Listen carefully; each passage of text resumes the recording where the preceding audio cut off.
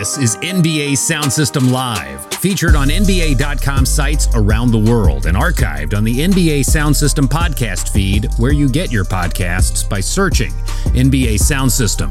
Thank you for joining us. Follow us on Twitter, Instagram, and Facebook, each with the handle at NBA Sound System, or visit us at NBASoundSystem.com for more. Now, NBA Sound System Live. NBA Sound System Live, up and running. And as the title of the show says, it is L-I-V-E, live.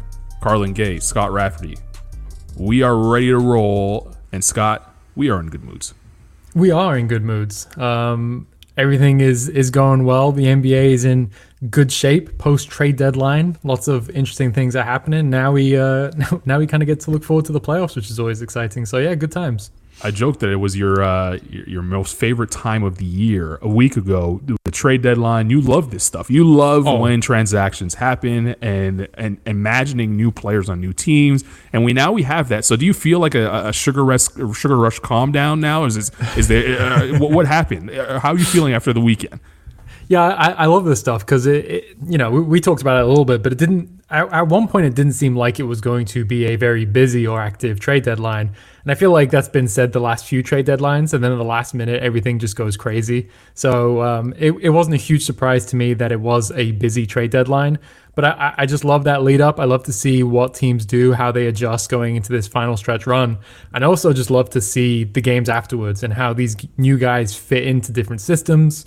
Do they look like the player that we thought they could be in that system? And then also how it changes the makeup of the team. And I'm sure we're gonna talk about a few of those teams here now. Now that the trade deadline is over with. Yeah, we're gonna get into the impact of the trade deadline. We're also going to talk about Nikola Jokic, one of your favorite players in the NBA. Yep. And his quest to become an MVP. I don't think many people had Jokic on their ballots at the beginning of the year as the guy who would maybe be the MVP. But right now, I find a hard time thinking about who else it could possibly be outside of him. But we'll discuss that in depth in a little bit. Let's start with the deadline and who won the deadline. Do you have a winner of the entire trade deadline? Because it was the busiest in NBA history. There was a lot of transactions, a lot of players going from here to there. Maybe not the big name that we expected, and we'll get to him in a little bit, but was there a clear-cut winner of the NBA trade deadline? Yeah, there is. And this is not going to come as a surprise to anyone who listened to our podcast. Was it 2 weeks ago? Because this is the one trade I wanted to see happen. And the Nuggets are winners of the trade deadline because they got Aaron Gordon from the Orlando Magic in a deal that I think was very fair for them. They didn't have to give up too much to get him. And I think Aaron Gordon just in that system, I think he's just perfect. I think he's just what they needed.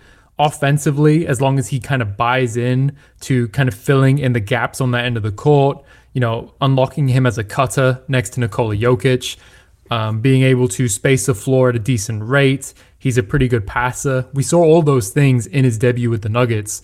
He also had just one absurd pass to Michael Porter Jr.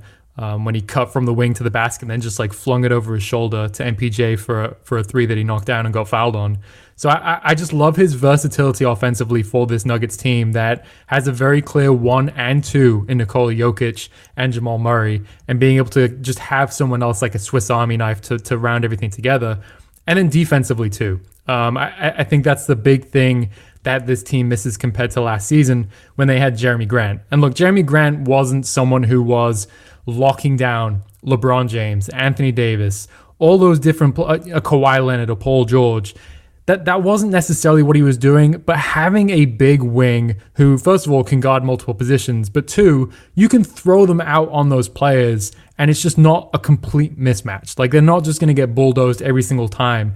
And I think that's the one thing this team was missing when they lost Grant and they weren't able to replace him. And Aaron Gordon should be able to fill that role. So he's going to take on those matchups in the playoffs, which should take some pressure off of them defensively. Obviously, we know this Nuggets team is an offensive firepower, high firepower on offense team, but they're going to need to be able to defend at a decent rate to compete for a championship or make a run to the Western Conference Finals again. So I just, on both ends of the court, I love the addition of Aaron Gordon. And considering that I think that could shape the Western Conference title race a little bit, I think that makes them clear winners to me. I would have agreed with you. Up until our Gil McGregor over at NBA.com Global brought it to my attention Oh, that here we the go. reason why Here we Aaron go. Gordon picked the number 50 was because he's leaning into this whole 50 thing with him being the one guy in slam dunk contest history with the most 50s that hadn't won the championship yet. Like, stop it, Mr. 50. I can't get down with him. So the Nuggets would have been clear-cut winners to me, but on that alone, I will not give them the number one spot. They will slide to number 2. And the winners of the trade deadline for me will be the Portland Trailblazers and their ability to get a walking bucket in Norman Powell. I think the world of Norman Powell, and I think that he is in the perfect situation for him at this point in his career to maximize his potential. The Blazers are on a 3-game winning streak rather. Two in a row so far with Powell in the lineup. Obviously, they got the better of his former team, the Raptors. He went out and helped them get past the Magic in his first game there, and that game was without Damian Lillard. They play the Pistons on Wednesday the 31st, if you're listening to this a little bit later, and then we really start to find out how good this Blazers team is. They'll have the Bucks, the Clippers, and the Jazz over the next 5 games. So I think we'll truly quickly get a quick snapshot of where this Blazer team is. And if they're able to get through that minefield unscathed and look good doing it, I think they can really make some noise in the playoffs, because this is a team that I was high on, Scott, at the beginning of the season with the moves that they made to shore up their defense, because they had no problem scoring. We knew that, right? Like, we knew that Damian Lillard will fill it up. CJ McCollum looked like an MVP candidate the first 10 games into the season. He was playing at an extremely high level. And Nurkic, whenever he gets hurt, he comes back and looks like he never misses a beat. He has that uncanny ability to walk off the bench from street clothes, go into the game, and it just looks like he's still the same player as when he left. There's no grace period with him. And then you add Norman Powell to that, they're going to be able to score. But Robin Covington, who's I think people have been a little bit down on his defense this season because he hasn't made the impact that I think most expected him to make to the Blazers. That just goes to show you how bad they were defensively. And Derrick Jones Jr. is the same. I think Norman Powell's a little bit better of a defender than most people think, or at least has the ability to do that, and especially in a team concept. So when you have 3 players like those 3 guys that I just named, and you couple them with guys, I don't think Damian Lillard is a lockdown defender, but I think he can try. Same with CJ. I think they're smart enough where they, in a team concept, they could figure it out. They shouldn't be as bad as they are defensively. And when they get into postseason, the ability of throwing a Covington and Derrick Jones and now Norman Powell on the opposing team player and saying, go out and stop them. And you really have 3 guys there that should at least make things difficult and not as easy for some of these wing players in the Western Conference. And then we know that Dame and CJ are going to be able to fill it up. And that third scorer was the one scorer I think, if you're Portland, you didn't always consistently get, because some nights it was Carmelo, some nights it was Covington, some nights it was Nurkic. Now you have Norman Powell, who is used to being able to break out as a third scorer. He's not going to have a problem breaking out as a third scorer and do it efficiently. So I really like what the Blazers did. It sucks that they had to give up such a young talent in Gary Trent, who could eventually turn into the Norman Powell that we see today, and he would have been a lot cheaper. I know the Blazers are paying a lot of money, and it's almost like a win-now trade for them. So I think the naysayers will say that this team still isn't a championship caliber team, but they have championship money attached to all of these guys. I agree with that. But I think it was a move that they had to make because the timeline matches up perfectly with where Norman Powell is versus where Gary Trent Jr. is. And sometimes you have to give up talent to get talent. And Norman Powell is going to fit on this roster. He feels like a Portland Trailblazer. Like, he doesn't look out of place in that unit and in that offense. And he hasn't even practiced with them yet. So once he gets some chemistry with these guys, I think the Blazers fan base is going to love Norman Powell. And I do think that it gets them a little bit closer to where they need to be. See, I still don't really know what to make of that trade for Portland, because like you said, offense is not a problem for this team. Like, even before the trade deadline, they ranked 6th in the league in offensive rating. And that's, bear in mind, with Nurkic being out for a long time and CJ McCollum being out for a long time. So their second and third best player, however you want to frame it, they were still a top 6 offensive team. Defense is the problem, because even before the trade deadline, they ranked 29th in defensive rating.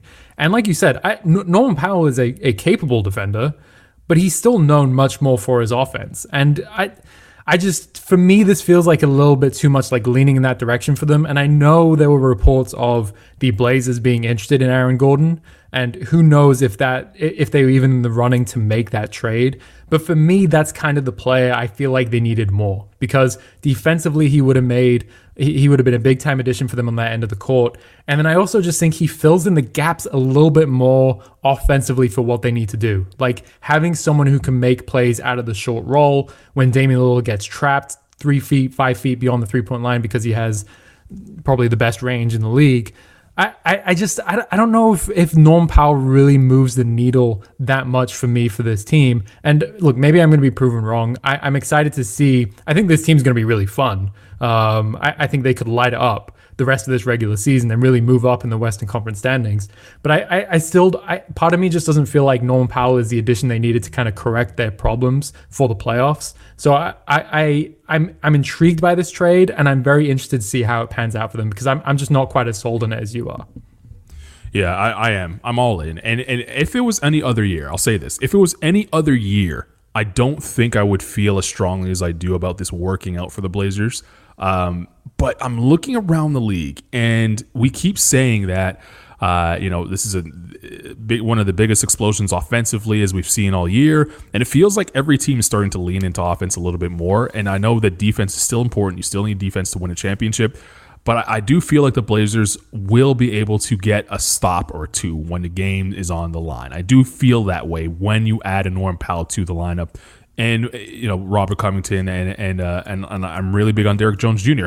And I feel like this trade gave them the opportunity to play a style of basketball that I don't think they would have been able to play as efficiently offensively had they had Gary Trent. I think they still would have been able to go small with Gary Trent, but this Norm Powell trade gives you a guy that can really guard a four. He has the size at least to guard a four. Whereas Gary Trent might have gotten bullied a little bit. Like Norm Powell had been able to. He's been in positions to hold his own. Playing in a Raptors small ball lineup before. He knows what it's like to switch with and have to go and guard a big. Can he do it? I'm not saying that he's going to lock a big down. But I'm just saying he was in those situations when the Raptors' best lineup was that small ball 5 line. And this is essentially the same situation where the Blazers their best lineup might end up being their small ball 5 lineup. And I love Nurkic as much as anybody else, but when it comes down to it, you have to play different styles in the Western Conference. We saw that a year ago where the Lakers kind of supersized everyone, and the teams that couldn't get up to that size failed. And when the Nuggets were able to knock the Clippers out, is because they just didn't have the big man size. So the Blazers are able to play that big man size. But I do feel like if there was a unit like the Jazz or maybe even the Suns that you can get away with playing a little bit smaller, the Blazers might have struggled doing that. And now you have 2 ways that you can beat a team. The one way that they're always going to beat the team is offensively. But I just think that they have a small ball unit and a 5 that you're not going to be embarrassed about putting out there. And then with Nurkic, and hopefully Collins gets back, they can also supersize you. So I do feel like this is the best team that they've had since they went to the Western Conference Finals, in my opinion. And that defensively, you're still going to not be as good as you want to be. But offensively, you got a little bit better. You gave me the numbers, the 6th, most efficient offense in the league. If you're already 6th in the league, that means healthy, you're going to be a little bit better than that, and that's going to be tough to stop in the in the playoffs. So, give me guys that can fill it up. I look over in the Eastern Conference and I look at the Nets. They're not rushing out to get top end defenders. They're going to try and beat you with offense too. So there's multiple teams in the league that are going to try and beat you offensively this season at least. And I don't think it would work in any other season when you have practice time and all these things to prepare and really get your defense in order. And one thing I will say that Powell does bring to the Blazers, I think according to NBA.com stats, they run the 2nd fewest possessions in transition per game this season. And I think Norman Powell is ranked like 6 in points per game in transition. So he does add that element to them. And we've seen that in the first couple of games where he can get up and down the court a little bit and add a different dimension to this team. The one thing I will say that's interesting about Powell is that he's only 6'3", or he's listed at 6'3", and Gary Trent Jr. is listed at 6'5". Powell does have a little bit more size, but I don't know. That's just such a small backcourt between Dame, CJ, and Powell. And like you said, at least he has experience playing in a small backcourt because the Raptors play an even smaller backcourt with Kyle Lowry and Fred VanVleet. So maybe it does work. I'm just a little bit skeptical of their defense just because they haven't been good to this point in the season. And Powell is another player who's not really known for his defense. So I'm skeptical that they can make it work. But again, I would like to be proven wrong. I do like this Blazers team. I think they're going to be a lot of fun to watch. They're going to put up numbers. But I just don't know if he was the answer for them. But what else were you going to do if you're the Blazers? And I'm not putting this on, but what else? If you were the Blazers, there's not much you can do with the roster as currently constructed unless you make the big move of trading CJ McCollum, right? Like at this point. So why not lean into going all in and saying, maybe, you know what, we can build an offensive juggernaut and try to outscore teams. This is and to the Powell point, I think. Sometimes size on paper could be a little deceiving because yes, maybe Trent is a bigger player when you just stand him up, in terms of measurements. But I think Powell plays a more inside game. So to me, he definitely does. A bigger player. He's a better slasher. He's a better finisher around the rim. And the Blazers, as good as they are offensively, the one thing that I think would hurt them in the postseason is, especially when Nurkic is not playing, they just don't have anybody that's going to take shots within 6 feet or even get to the rim as easily as a Norm Powell can.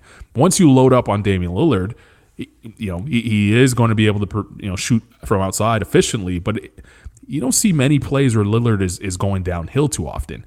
And that would have been the same situation for Trent. He's not going downhill too often, and he's getting one-on-one coverage for the most part because so much attention is being played to Dame and CJ. So Powell is coming to a situation where I think with the Raptors, we saw the best of him. This is the peak I think he'll ever be as a player, and that's not a bad thing because he sustained this peak for another 2 years.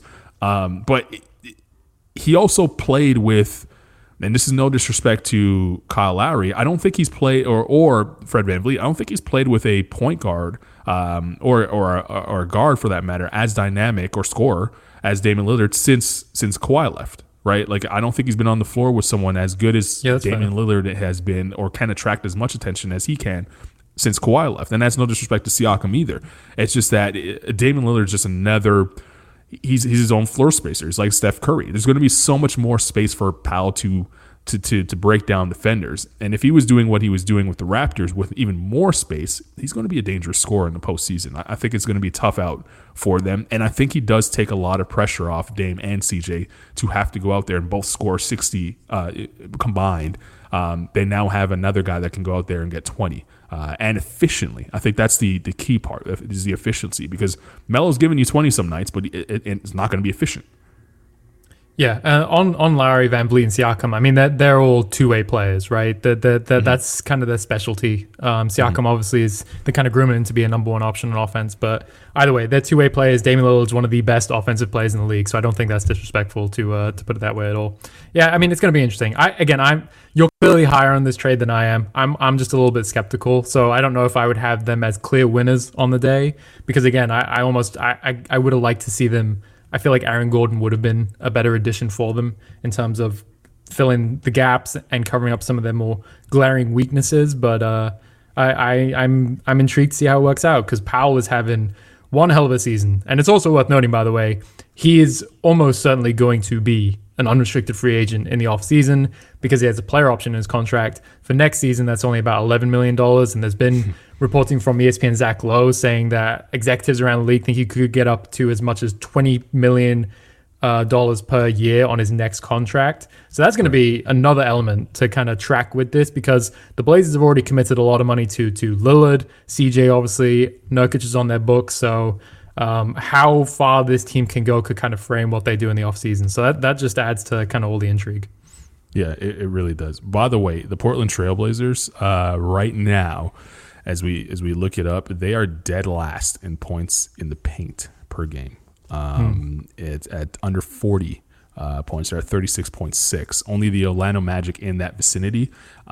They struggle to get points in the paint, and leading their team with 10 of those points, 10 out of the 36 is Enes Kanter What does that tell you about that team? They just don't have anyone that's has been tough inside to get buckets, and I think Norm Powell can definitely help there. One of the good slashers, and I think more of those points in the paint for Norm Powell might come in transition, as you mentioned. I think that will help, and we'll see. We'll see what he's able to bring to the table. All right, other teams around the league. By the way, Norm Powell, quickly, last one on him, 7 points per game for the Toronto Raptors in the paint when he was there. We'll leave the Blazers alone because I love them. I could talk about them. I know you do. The LA Clippers, I think, had an interesting trade deadline by giving up Lou Williams. They couldn't do much, but they get back Rajon Rondo, who is having a terrible season, or had been having a terrible season in Atlanta. They desperately needed a point guard, them meaning the Clippers. Do you think that trade moves the needle enough for me to start believing in the Clippers? Me specifically. That's a tough question because I feel like I do feel like the Clippers needed a point guard. I feel like they needed someone who could kind of get things flowing at the end of games when they their offense can kind of get stuck in mud a little bit, and having a floor general out there to kind of tell people where to go, get the ball moving and everything like that. I think that does help. And Rondo kind of ticks that box. The interesting thing about it is, like you said, he's having not a great season, or he didn't have a great season with the Hawks, but I almost feel like you have to just throw it out the window because as we've seen what feels like every single year, regular season Rondo is different to playoff Rondo. And for this trade to work, you have to just buy into that and believe in it. Because the flip side of this too is Lou Williams has been a fantastic regular season player for his entire career, but he struggled. His efficiency just falls off a cliff in the playoffs. I mean, for his career, he's shooting 39.3% from the field in the playoffs and 25.6% from three. So you're basically switching a really good regular season player for someone who has a history of playing much better than they do in the playoffs. So I still don't know. This is another one of those trades where I don't know if it moves the needle enough for me.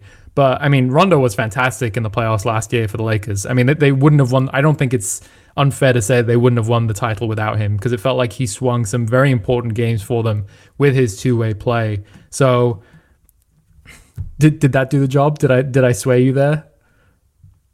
I think you did. Well, I was swayed anyway. Rondo has been awful in Atlanta. Or let's just put it bluntly, he hasn't been good, and I really do think that has to do with the atmosphere that was in Atlanta. This is a team that he knew, has no shot of winning an NBA title, and it wasn't like he was blowing the world away in LA last season either, up until they got to the postseason. And I've learned now to really believe in this playoff Rondo stuff. I think there is some real value there. Some players are just 16-game players. Some players are just 16-win players, and Rondo's not an 82 gamer. He's a guy that's gonna to come in and really play well for the 16 wins that you need to win an NBA title. And I think the Clippers needed that. I also think that Kawhi Leonard needed that more than anybody else on the Clippers roster. I think when Kawhi Leonard looks at that Clippers roster prior to Rondo arriving, he looks around at a lot of guys that haven't done anything significant in the postseason. Paul George probably the closest as being to him as being the guy that nearly got to the finals a couple times, won toe-to-toe with LeBron, and really LeBron's, well, people thought it was LeBron's prime. We now know that that's still going on. His prime's been lasting for like 12 years at this point. Yeah. So I don't even know what to call LeBron's prime truly. But Paul George was going toe-to-toe with him. And we haven't seen that from Paul George in a very long time since that performance. And last year in the bubble, when Kawhi was trying to lean on Paul George, we know what happened there. And there was no one else on the Clippers roster that could step up. I think the best player in Game 7 outside of Kawhi was JaMychal Green. I don't think Kawhi looks around that roster and says to himself, now with Rondo there, he knows he at least has someone else that has been there and done it, and also proven that he can perform in the last 5 minutes of a big game, whether it's getting a stop, whether it's getting to the free throw line, whether that's randomly hitting a three that Rondo doesn't seem to hit. But Rondo shot, in the last two playoff runs, the last one with New Orleans and with the Lakers last year on the way to the championship, he shot 40% from three. He's going to knock down the ones that are available to him. Now, he can struggle from the foul line, but he's going to knock down the ones that are open and available to him. So this is I think Kawhi needed someone to look around the locker room, so it's not always him, because we know he's not the most vocal guy. We know he's not the the raw type, but I think Rondo does provide a little bit of that, and also kind of will be the secondary voice to Kawhi, or even maybe the first voice that Kawhi can back up and say, hey, I've been in this situation before. Yeah, maybe we're down 2-1 to a team we shouldn't be down 2-1 to, but it doesn't matter. They got to get to 4 before we get to 4. And, he may not be able to play the 30 minutes or 35 minutes of when he was in his prime in Boston, or even 40 minutes in some of those playoff series, but at least he's going to give you 24 minutes. And those minutes are going to be important to what the Clippers do, even more so than what Paul George brings to the table, in my opinion. Well, yeah, and the hope being that he'd close games for them, right? You'd have Rondo, Kawhi, PG. I'm assuming Morris is in the picture there, and then you go through Ibaka or Zubac, depending on what you need at the center position. So that's probably their 5-man closing unit now. Yeah, I mean, it's interesting because obviously all the reporting for the Clippers heading into the trade deadline was this is what they wanted, right? Like, they wanted a point guard, and the first name I feel like that was mentioned for them is Kyle Lowry. Obviously, that was going to be a stretch just because they didn't have the assets to make it worth Raptors' while to make that trade. The next one was Lonzo Ball. That was reported by the New York Mark Stein and the New York Times that they were kind of interested in him and trying to, what seemed like they were looking to make a deal for him or find a deal for him at the trade deadline. I do think those two players almost stylistically make more sense. But yeah, if you can get playoff Rondo for this Clippers team, I think he can make a difference. And that was, to me, the one position where they didn't upgrade. So how much he moves the needle, I don't know. We will find out. But I do think it's a positive for them. The other thing is that I think is a big factor in this is the Clippers defensively this season have kind of been coasting. And we've been told ever since this unit was assembled, Kawhi, Paul George, you throw in the Pat Bevs, that this team would be locked down. And the last 2 years, and I think they were a top 5 defense last year, but this year they haven't been that. And I think when you add Rondo to the mix and you remove Lou Williams, those minutes where Lou Williams is on the floor and teams were hunting him in the playoffs, you can't do that against Rondo. Now, he's not going to give you the offense, maybe not the offense, floor spacing, especially that Lou Williams was giving you, but he's not going to be a slouch defensively. And if you can swap out the minutes where, you want someone to trust, a point guard, a shorthand point guard to trust, and you add Rondo in there and it's not Pat Bev, or Pat Bev is playing off the ball, and you still have 2 really tough guards that are running around and chasing guard or even defending, where Kawhi and PG can even rest defensively a little bit. I think that's huge for the Clippers. Like, imagine a lineup where on paper you have Serge, Paul George, Kawhi, Pat Bev, and Rondo now defending. Those last two, Pat Bev, Rondo, and maybe even Serge, they're probably not peak defensive abilities of where they were in their prime, but they're still long, very smart defenders. So that unit should be tough to score against in the postseason. And by the way, I also think the Clippers having Luke Kennard, who has been up and down this season, but he's had a few really strong games for them recently, including that 20-point game where he didn't miss a shot against the Hawks to lead that comeback. And then he had a big game against the Bucks last night as of this recording. He's like the other guard off their bench who can kind of fill that scoring gap left by Lou Williams. Obviously, he's not the same caliber of player as Lou Williams is. He's not as reliable and everything like that. But I do think that trade almost helps them a little bit, getting a pure point guard and knowing that they still have that like scoring, shooting, ball handling, 6th, 7th man they can kind of bring off the bench to give them that scoring punch. So I think that helps as well. Yeah. I want to talk about the Bulls quickly. Okay. The Bulls probably made the biggest roster adjustments. They really just went into Orlando and said, give me your best player. And Orlando said, all right, just give me back a couple promising parts. And that happened. The Bulls, a team that made that move, it felt like a move that you would make if you're Chicago, if you feel like you're one step away from being a championship contender. That's the type of deal that I feel like Vucevic is a really good player. The last 2 years he's been an all-star, he's having the best year of his career, And the Bulls are not anywhere close to being a championship contending team, but they went and made the move anyway. Where do you sit? How do you feel about what the Bulls actually did, and what do you think it's going to look like long term? Well, the Bulls have one of the longest active playoff droughts, don't they? I don't have the number in front of me, but I think it's like 6 or 7 seasons. So I think with them being 10th in the Eastern Conference right now, this is a move that you would think gives them kind of the boost they need to really get into the playoffs, whether it's in the play-in tournament or potentially moving up, because there's still very few games. It feels like every team except for the 76ers, the Nets, and the Bucks are separated by like 2 games in the Eastern Conference standings right now. Even the Raptors, who have lost 12 of their last 13, are somehow still in the playoff mix. So there's a chance this team's going to move up. Like you said, this doesn't establish them as title contenders, nowhere near it. But I do think they can be kind of a frisky playoff team because offensively, I mean, Vucevic he's never played with a guard as dynamic as Zach LaVine, unless I'm forgetting someone.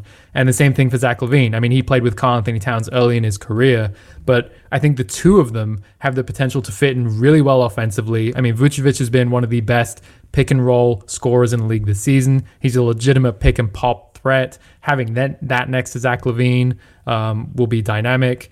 He's also a good post-up scorer. He's not the most efficient post-up scorer, but he's someone who can take advantage of mismatches. You can run some plays for him. He's a good passer. So I think offensively, the two of them, their 2 all-stars, complement each other really well. And while it hasn't, they haven't hit the ground running yet, I think they've lost their first 2 games since the trade deadline. I do think it's only a matter of time until everything starts to click.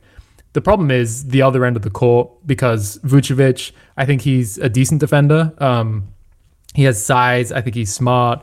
He can make some plays around the basket. But you have your 2 best players right now are not very good defenders, quite frankly. So I think that's going to be the big thing for that team moving forward is kind of can they cover for those weaknesses against the best teams in the league? Because we obviously know if they face the Brooklyn Nets in the first round, the 76ers, the Bucks, a team like that are just so much firepower offensively, they're obviously going to run into trouble. But I do like what they did. I think it's going to be a really good 1-2 punch in a league right now that is full of dynamic duos and big threes.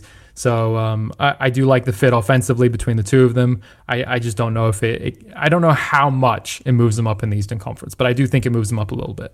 Yeah, they've made the playoffs once since 2016, so it hasn't been all sunshine over there in Chicago. They are 17th in defensive efficiency right now, which isn't good if you're scoring at home. I actually do like the trade, though, all those things being said, and not because of what they're trying to do right now. I think Chicago making this trade sent a signal. It may have sent a signal to the league saying, hey, we think we can compete right now, or at least get into the playoffs and do something right now. Whereas I think that this trade might be, depending on what they do this offseason, we'll really find out what this trade is all about at that point, because they got their 2 good players. They got their 2 guys that can go out and get you 20 points per game. Vucevic is almost a 20 and 10 guy, and Zach LaVine is one of the top scorers. It says turned into one of the top scorers in the NBA. So I think now if you fill out the roster with the guys around them, the guys that can play defense, the guys that can knock down the corner 3 to give them space to operate. What happens with Lauri Markkanen this offseason is going to be so interesting. It's going to be so interesting. Yeah, he is the whether it's a sign and trade or whatever happens with him is going to be so interesting, and it'll tell you so much because that is a guy who's only 23 years old. I don't think we've really truly figured out what or how good he can be because he's shown so many flashes in the past that he can be a great player, and we just haven't seen it pan out. And maybe he figures it out. Maybe they keep him and he figures it out and becomes that 3rd guy behind Vucevic and LaVine. So now, the pecking order kind of slots down with a guy. Vucevic shows up because prior to him, I think everyone was kind of looking at Markkanen and saying, hey, LaVine's going for 30 every night or close to it. Where are you at? Why aren't you giving us more? And he's still having a decent season. He's averaging 17, shooting close to 50% from the field and 40 from 3. So he's still having a decent season, but it felt like empty calories, right? Like it didn't feel like it's moving the needle. So it's going to be interesting what they do with Chicago moving forward. I do think they do need a little bit more veteran presence on that team. outside of Vucevic. I know Satoransky's there, and you know how I love Thomas Satoransky. I do. But he's just not the guy. Thaddeus Young is big for them as well, though. He is, but he's both also on a free and off the agent, court. correct? I believe he has a partial guarantee in his contract for next season. I believe he does. I could be wrong on that, but so he's a guy that they would hope to keep.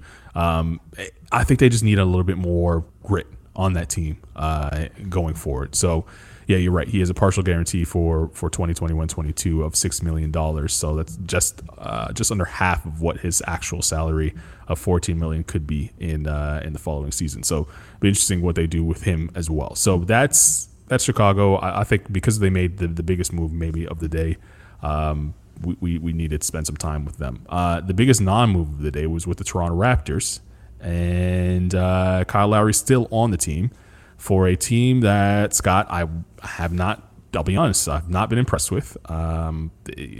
We've talked off air a lot about the Toronto Raptors, but here we are now with the Raptors 47 games into the season. They are 11 games under 500, and yet there feels like there's still hope that this team could make the playoffs, because that is a realistic thing. They're a couple of wins away from getting back into the 10th seed, and by the way, folks, the 10th seed means you have a shot of really getting into the playoffs with that play-in tournament. So the Lowry non-move, where do you sit on it now that you have had a little bit of time to digest it? well, it's just hard to know even less than a week removed from it, because there's been so much reporting about what teams were and weren't willing to give up in a potential deal for Kyle Lowry, and kind of what was, where was the line drawn. So we talked about it a couple weeks ago, but Lowry was the one player for me who seemed like he was going to be available at the trade deadline, who could have really shaken the title race up in the Eastern Conference and Western Conference, because I think Philly could have really used him, because he's the one thing it feels like they're missing is kind of a playmaking guard who can take some pressure off of Ben Simmons, but also, play off of Joel Embiid and just give them something when in the half court that they really miss. Tobias Harris has been filling that gap a little bit, but having one more player I think would have really helped them. The Heat, I think he would have fit in perfectly with them on both ends of the court. Kyle Lowry feels like a Heat player. Like he just fit in like a glove with the Heat culture. And I think he would have given them quite a good big three that could go toe-to-toe with some of the best teams in the league. And then at the last minute, it seemed like the Lakers were in the running to get him. And thinking of, Kyle Lowry, LeBron, Anthony Davis, and then also Andre Drummond, who they picked up, like that's a very interesting team going into the playoffs. So I do think, I'm not surprised that the Raptors held on to him, because I think even like a week before the trade deadline, there was a report saying that the Raptors weren't going to trade him. And obviously that a lot changed in those days leading up to it, with the Raptors struggling as much as they have been lately. But it would have been, he felt like he was the one piece who could have kind of shaken things up this season. And with the way that the Raptors are going, they've got a big offseason ahead of them, because now they don't have to necessarily worry about Norman Powell in free agency, but Kyle Lowry is going to be a free agent. So how they navigate that, do they see him still in their long-term plans? Are they just going to let him walk, kind of like Kawhi Leonard, Serge Ibaka, Marcus Gasol did, and Danny Green as well, which would be a huge loss for them, obviously. So that the Lowry not being moved has just so many, I feel like it's impacted so many different things both this season and in the offseason. So there's still a lot to be determined there. But it did feel like Kyle Lowry could have been someone who could have shaken up the title race this season. Yeah, I was so prepared for Lowry to leave Toronto that it kind of shocked me that he didn't. But the more I think about it, I don't think that it really puts the Raptors in a tough spot. I think it would have put them more of a tough spot if they had kept Norman Powell, because he was the one that they just couldn't afford to keep and overpay. I know Lowry's value or money-wise is not looking to take a pay cut, but I do think that there's a relationship there where he and Masai Ujiri in the front office will figure it out, and if it comes to it where he might end up in a Miami or an LA or even a Philly, I could see a scenario where Larry says, you know what, you guys did right by me. Let me make sure that it's a sign and trade situation, or even if there is no trade partners out there for Toronto, they re-sign him, and we'll go through this whole song and dance all over again. You put Lowry on a 2-year deal, and then all of a sudden, at next year's trade deadline, I think he still holds the same value that the teams that are looking for a point guard of his caliber, that is, as you've said many times, is pretty much plug and play anywhere in the league. he's still going to be valuable, and maybe there's a better offer at that point that you pull the trigger on. So I do think that it's not as bad as maybe Raptor fans or some people looking from the outside looking in might think, because I think Lowry's value, what it is today, is going to hold the same weight a year from now and maybe 2 years from now, if they sign him to a longer term deal and it's the last run of his contract, just because he's such a plug and play character. Now, where if you're looking at from the Raptors team perspective, what that means is that it might take a little longer for you to hit that reset button, because this team is not anywhere near reaching the heights that they reached in 2019. But that's okay. You just won a championship.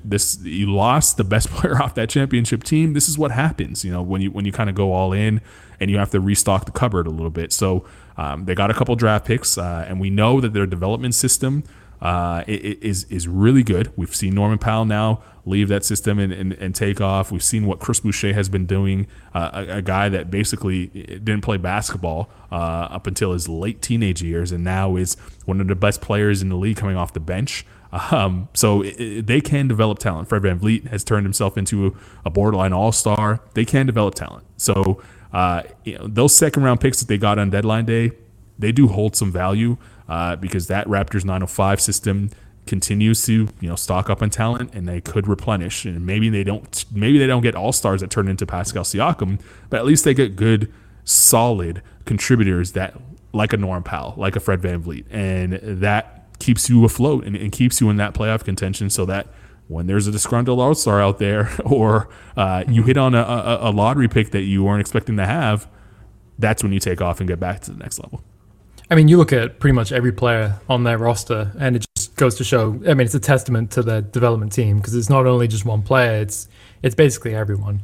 And I will say, this Raptors team, it's been a really disappointing season. And who knows what the next 20, 30 games, how they're going to play out for them. Like, do they just basically tank the rest of the way, or do they actually make a push to make the playoffs? Like, there's no way of knowing right now, I feel like, especially after they didn't trade Kyle Lowry at the trade deadline. But this doesn't feel like a team that's going to just hit the reset button, because they have Fred VanVleet under contract, signing him in the offseason. He's a fantastic two-way player. Like you said, a borderline all-star. Pascal Siakam started in the All-Star game last year. You know what I mean? And he's fallen off he got off to a slow start this season, but he's having another very good All-Star caliber season. And OG Anunoby, I think I'm leading the OG Anunoby fan club. I think you know that. I love him. He still has a long way to go offensively, but you have three really good two-way players three really good two-way players, the three of them. And it shouldn't be that hard to add pieces around them. Like we saw with Kawhi Leonard, obviously that team was a little bit different, but that led to a pretty quick adjustment, just because they have so many different versatile two-way players on their team that you can kind of fit and plug anyone in there. So I don't think this team is heading towards like a big reset. This kind of seems like, I don't want to say a wasted year for them, but it kind of like feels like it's going that direction. And if they get a high draft pick out of it, I just wouldn't be surprised if they kind of hit the ground running and are more like the team we expect them to be this season, next season, if that makes sense. Yeah, I do think they're a little further away than you believe they are. But well, they need a center. I will say that they need a center. I think having like a starting caliber center would actually make a huge difference to this team. So it has been rough for Mr. It has Williams. been. It has. Speaking of centers, though, before we close out here, Nikola Jokic has been incredible this season.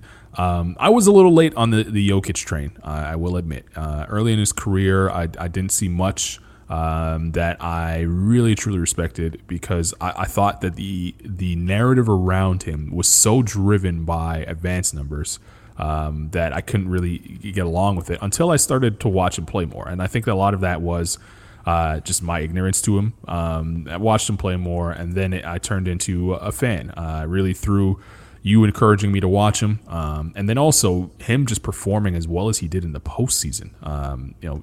He showed up in the postseason, and this year he has just turned into one of the best players in the NBA. And I don't think it's hyperbole to say that. He's almost averaging a triple-double, 26, 11, and 5. 1.5 steals. He's getting better defensively. At least he's trying to. Very efficient, almost shooting 57% from the field and 42 from three. He's been incredible. Is he the MVP, though, of the NBA? To be determined. I think he's the front runner right now. I think with the injuries to Joel Embiid and LeBron What holds James, you back from saying that? Because is it weird that we're just putting Nikola Jokic at the class of that because he's not LeBron? Like I think I think he's played. You look at every single. I mean, you look at just his stats, and that says a lot. Okay, you look at the impact that he has on this team, that says a lot. If you look at pretty much any advanced stat, it screams that he's been the best player in the league this season. So why a lot of hesitation?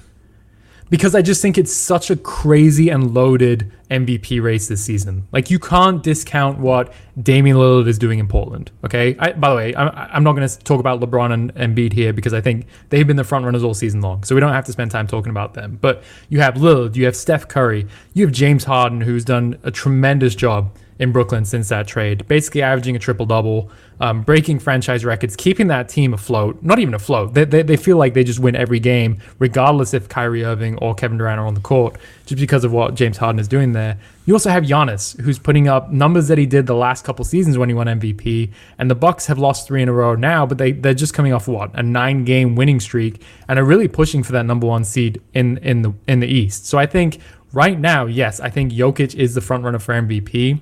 But the fact that the Nuggets are 5th in the Western Conference, I think that opens the door just a little bit to some of those other players to kind of sneak in. So, you know me, I like to think of myself as potentially the biggest Nikola Jokic fan. I actually wrote an article last year on NBA.com about why I thought he was going to win MVP last season, and he didn't get off to a very good start. But like you said, he was absolutely incredible in the playoffs for the second year in a row. So it's not surprising to me that he's playing to this level and that he's in this conversation, but I just do think this MVP race has been so crazy this season, and there's so many people playing at such a high level that I just can't definitively say like he is the MVP right now because things can change so quickly. Well, if you're not going to say it, I am. Nikola Jokic has been the MVP of this league this year. He's been the most consistent player. He's been there for his team. He's played at an above level for his standards this season, taking his game to another level. The record is starting to come around in the tough Western Conference. He's had to deal with the injuries around him. He's now going to have to integrate a new player on his team in a huge trade. It's not like Aaron Gordon's not a small piece to bring into the roster. Like, it's going to be huge, and a lot of that is going to fall on Jokic, making sure that he gets him involved. He's elevated everyone around him in terms of his passing ability, the ability to get guys open. When players play with Jokic on the floor, they're just better offensively, period. He's done all of that. James Harden is in the conversation, but we know what happened in Houston. Some people are going to hold that against him. I personally wouldn't, but even then, he's still missing more games. I think he's starting to miss games now, and also he's playing with incredible talent around him. Despite not having Kevin Durant, he has Kyrie Irving, and I don't think Jokic has anyone to that caliber around him. When you talk about LeBron and Embiid, both of them have been incredible. Unfortunately, injuries have plagued both of those guys, and they're just, you just can't help that. When you're talking about Embiid specifically, his team hasn't struggled when he's not in the lineup. They've been fine. I think Denver would self-destruct if Jokic wasn't playing. The amount of games that he's playing. So that factors into things. You look at Damian Lillard; he's been great. I actually think I would vote for him second if I had a vote here. But for me, it's going to come down to record between Lillard and Jokic, and I think that the Denver Nuggets will finish with a better record than the Portland Trailblazers. So right now, today, Nikola Jokic is the MVP, and I think that if he doesn't win it, it means that something went terribly wrong around the Denver Nuggets, or he got hurt and unfortunately wasn't able to finish out the season. I'm with you, by the way. I do think he's the front runner right now. I was just saying that I don't think it's a foregone conclusion that he's going to win MVP just because it has been such a crazy race. That's all I'm saying. He hasn't missed a game. He's been incredible all year. They crushed him for not being in shape last year. He's fixed all of that, and he's been awesome. They're just I don't know. Like, and I didn't even get to Giannis, but Giannis isn't having the same impact as he had the last 2 MVP seasons, right? Like, the numbers are there, but his team isn't blowing the other teams away. And they're losing games that, in my opinion, they shouldn't lose. Like there's no reason why they should be on a 3-game losing streak with the talent they have on that roster in the East. On top of it, so I'm going Jokic. No, I mean, I agree. I think he's the front runner right now. I was just saying it's a crazy race this season, so I'm not ruling anything out. But one thing real quick about Embiid, by the way, when he was playing, so up until his recent injury, the Sixers just fell off a cliff without him on the court. And I think that was a big thing for his MVP case as well. So it's a big deal for them to have turned it around and actually keep their head above water without him. But prior to his injury, that wasn't necessarily the case. So I just wanted to throw that out there. But one crazy thing, Jokic, take the on-off numbers with a grain of salt because they don't say everything, but they can give you an indication of certain things. And with him on the court this season, the Nuggets are scoring 120.8 points per 100 possessions. Without him, 103.2. So nearly 20 points per 100 possessions better offensively with Jokic on the court. And if that doesn't tell you how incredible he's been and the impact he has on this team, I don't know what will. Yeah, I'm with you. I'm 100% with you. We don't have a vote, but he would get our vote. Both votes. Look, the thing that's crazy, the crazy thing about him with me is just like you mentioned it. He's just so consistent, and it really does feel like no matter who he plays on a night-to-night basis, just nobody has an answer for him. It feels like he's figured everything out, whether it's his, being able to pick and pop out to the 3-point line at an efficient rate to beat drop coverages. You can't switch anyone onto him because he just bulldozes you in the post. And if you give him any sort of like double team, shading towards him or anything, he's going to find the open man 10 times out of 10. And like you talked about it as well, the fact that this team can add an Aaron Gordon at the trade deadline, and really, I have zero concerns about how he's going to fit on this team. Again, that's just a testament to Jokic because it all revolves around him and this team, this culture that he built and the way that the system runs around him. And it really just makes it so easy to plug and play guys like that in here. So, I said it before, but I love Jokic. I love what he's doing. And it would be a great thing to see him win MVP because he's been incredible this season. He's definitely played at that kind of level. But all I'll say is there's still 20 or 30 games to go. So it felt like LeBron kind of got the MVP race interesting at this point of last season. I could be wrong, but just before the season got shut down, it felt like he was starting to gain ground on Giannis. So it'll be interesting to see if it is a Dame or someone else can kind of do that in these remaining games. Over the last 30 years, I don't think there's maybe been 2 MVPs over the last 30 years, in my opinion, that have won the award without scoring being their primary sort of weapon. And Jokic is his points per game. It is what it is. He's having an incredible season. He can score the basketball, but I think his ball movement and his ability to find guys. He probably leads the league in hockey assists. I'm not going to look that up, but he should be up there. But I think the biggest weapon that Jokic has is that every time he touches the ball, his team's getting a good shot. And I think over the last 30 years, only 2 guys have won MVP that is, that would be fall under that category. And that's Magic Johnson in 1990 and the back-to-back years with Steve Nash. I think if you go through the entire list of 30 years MVP winners, all of the other guys, scoring was such a huge impact to, what they, meant to their team. And I don't think that Jokic just I think Jokic can go games scoring 15 points and still have the exact same impact as he had if he scores 30. I mean, you saw it in the game the other night against the Hawks. It felt like he wasn't looking for a shot at all offensively, and yet it felt like he just had complete command of everything that was happening on offense for the Nuggets. It is funny that you say that, though, because, he's averaging 27 points, shooting 57, 42, 43, and 87 splits. It's just absurd. But it almost reminds me of the whole, LeBron conversation his whole career. And that's not to compare the two. But, we've never talked about LeBron as a scorer, right? His thing was always he was a really good passer. He could do a little bit of everything, obviously at an insanely high level. But we've never really talked about LeBron as a scorer, and yet you look at his numbers, he could be the all-time leading scorer when his career is over. He averages 27 points in his sleep, it feels like. It feels like a similar deal with Jokic because it really is like every night he's not looking to get 30, but he can just because he's that talented. Maybe I'll add LeBron into that list. You're right. I think LeBron, Magic, and Steve Nash. I think the other winners, and there's a lot of them. All of them obviously headed to the Hall of Fame if they're not already in there.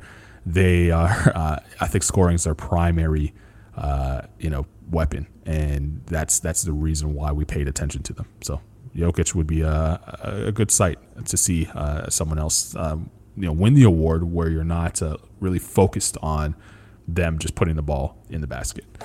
That's going to do it for us this week on this edition of NBA Sound System. Reminder, we'll be back right here, 3 p.m. Eastern Time next Tuesday, noon Pacific, across the NBA Global Networks. Enjoy the week this week. There are some killer games out there. It just popped into my head, Scott. We went through that whole MVP conversation. We didn't mention Chris Paul once, and the Phoenix Suns are quietly having a great year. And I don't know if that's Chris Paul. I don't know if it's Devin Booker. I don't know who you put there. Maybe that's the reason why we don't mention any of them, because both of them are having incredible years. But I would put Chris Paul in the conversation, especially if the Phoenix Suns, like I said last week, I think, or the week before, especially if the Phoenix Suns win the West, regular season record, that is. How could we not have him in the conversation? But we've went long enough for that. The Suns have been incredible. So shout out to Chris Paul. Now we're done. NBA Sound System. If you missed any part of this podcast, you can find it on the podcast feed wherever you get your podcasts, and keep it locked here. Again, Tuesdays, 3 p.m. Eastern, noon Pacific, right here across the NBA Global Networks. For Scott Rafferty, I am Carlin Gay. We will not forget Chris Paul next time, but we'll see you next week.